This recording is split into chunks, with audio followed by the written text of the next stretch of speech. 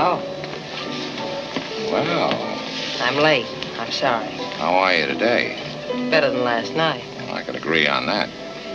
Oh, hello, Max. Good afternoon, Mrs. Rutledge. Got a table for us? Certainly, madam. This way, please. For all the fun to be had while watching Howard Hawks' The Big Sleep, the film is not all that well directed.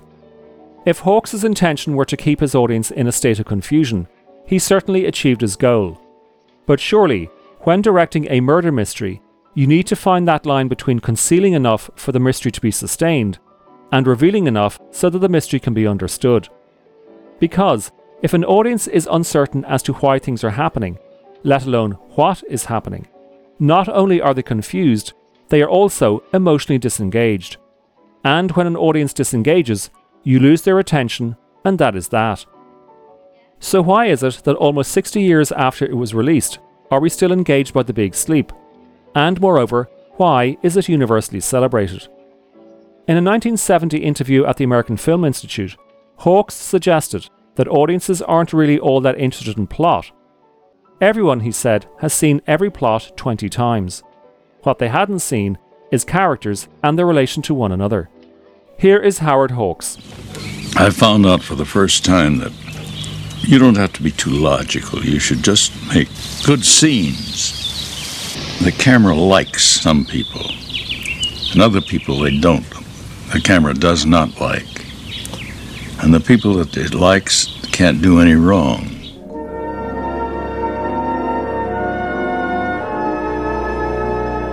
Of course, for Hawks it helped that his two lead characters in The Big Sleep were played by Humphrey Bogart and Lauren Bacall, two actors who had met on Hawks' previous film To Have and Have Not, where they had shown such chemistry that even before that film was released, Warner Brothers wanted Hawks, Bogart and Bacall to make another.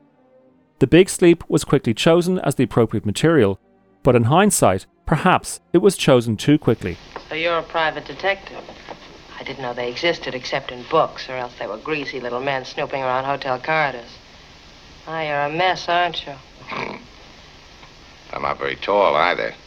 Next time I'll come on stilts, wear a white tie and carry a tennis racket. I doubt if even that would help. It wasn't just the stars and director who were reuniting. It was the writing team as well. To Have and Have Not was based on a novel by one of America's greatest authors, Ernest Hemingway, and it had been adapted by Jules Furthman and another of America's greatest authors, William Faulkner. For The Big Sleep, the studio was banking on the skills of yet another of America's greatest authors, Raymond Chandler, with Furthman and Faulkner once again reporting for duty. Fresh to the team was Leigh Brackett. Brackett had begun her career as a short story writer in the male-dominated genre of science fiction. But it was her first novel, No Good from a Corpse, a Chandler-esque hard-boiled mystery that had caught Hawks' eye. Hawks did not want Chandler to meddle in the adaptation of his own novel, so he opted for the next best thing, and instructed his secretary to get me that guy, Leigh Brackett. Despite that initial faux pas, the adaptation and production went smoothly, but even though filming wrapped in January 1945, the film was not released until August the next year. They want $5,000 for the negative and the rest of the prints. The demand came how? A woman telephoned me shortly after this thing was delivered. What else was there? Does there have to be something else? Well, this thing isn't worth $5,000 to anybody. Well, they think it is. Why? The woman said if they didn't get the money today, I'd be talking to my sister through a wire screen. She said there was a police jam connected with it. What kind of a jam? I don't know. By the time the film had been edited and scored in March 1945, the Allies were closing in on victory in both Europe and the Pacific, and the studios wanted to release their war-focused films before they lost their topicality. And so, non-war-focused films were held back. But there was another reason why The Big Sleep was delayed. Reshoots. Which was fair enough. Novels are never published off a first draft, a song will go through several incarnations before it is recorded, and playwrights will often open their shows out of town before heading to Broadway. The thing about The Big Sleep was that Chandler's novel had a labyrinthine plot, and so the assumption was that Hawks had somehow made it even more complicated. But if the reshoots for The Big Sleep were to clarify things, how is it that the finished film is so hard to follow? Hello, Bernie. Yeah. Is this the way you think it is? Yeah, it's Marlowe. How you fix for red points? I haven't got any. Oh, who has? Reason I asked was I got some cold meat set out. Might interest you. What are you talking about? You boys find a gun on Owen Taylor when they fished him out of the drink last night? That'd come under the heading of police business. Yeah, I know it'd come under the heading of police business, but if they did, it had 3 empty shells in it. Howdy ho. You come up to 7244 Laverne Terrace off Laurel Canyon Road, and I'll show you where the slugs went. I'll be right out. I'll be waiting for you. Back in the mid-1990s, the UCLA Film and Television Archive located a print of the original 1945 cut. And if you compare that pre-release version to the one everyone knows today, the differences are clear. The earlier version is paradoxically the one that is easier to follow, while it is the 1946 version, with its rewrite and reshoots, that is well nigh impossible to understand.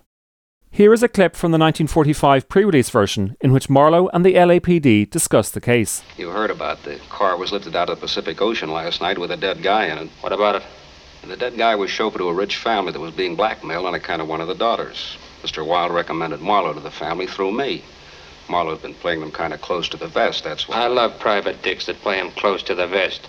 And you, Olds, you don't have to be so coy about it. I don't have to be coy.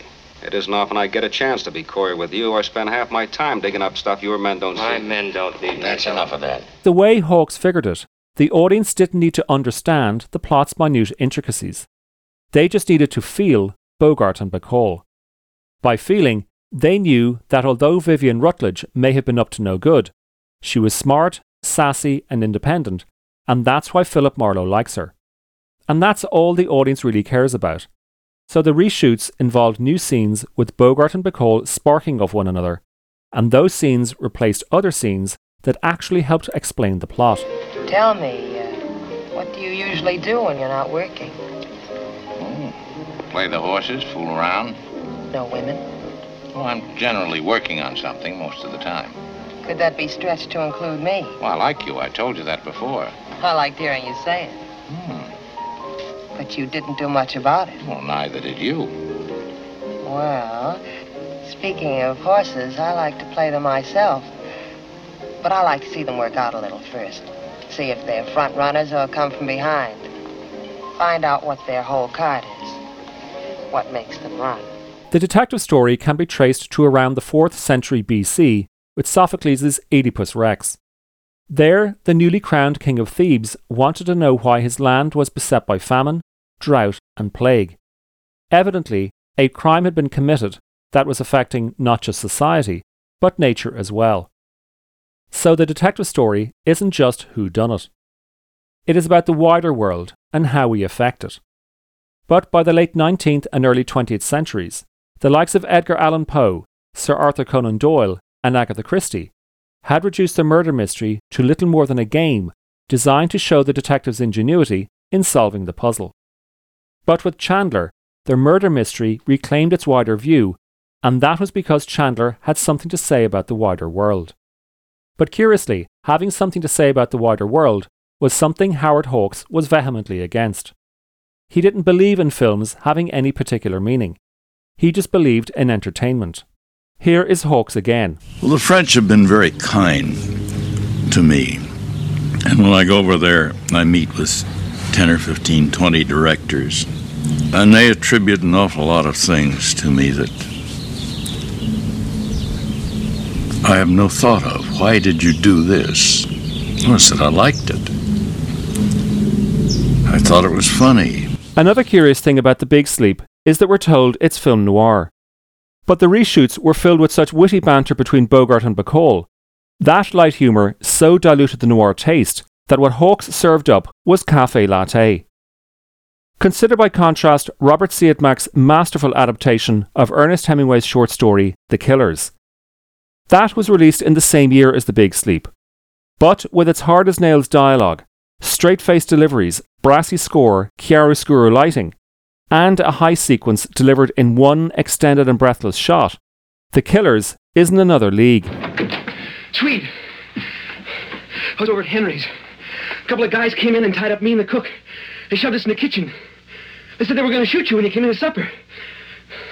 Well, George thought I ought to come over and tell you.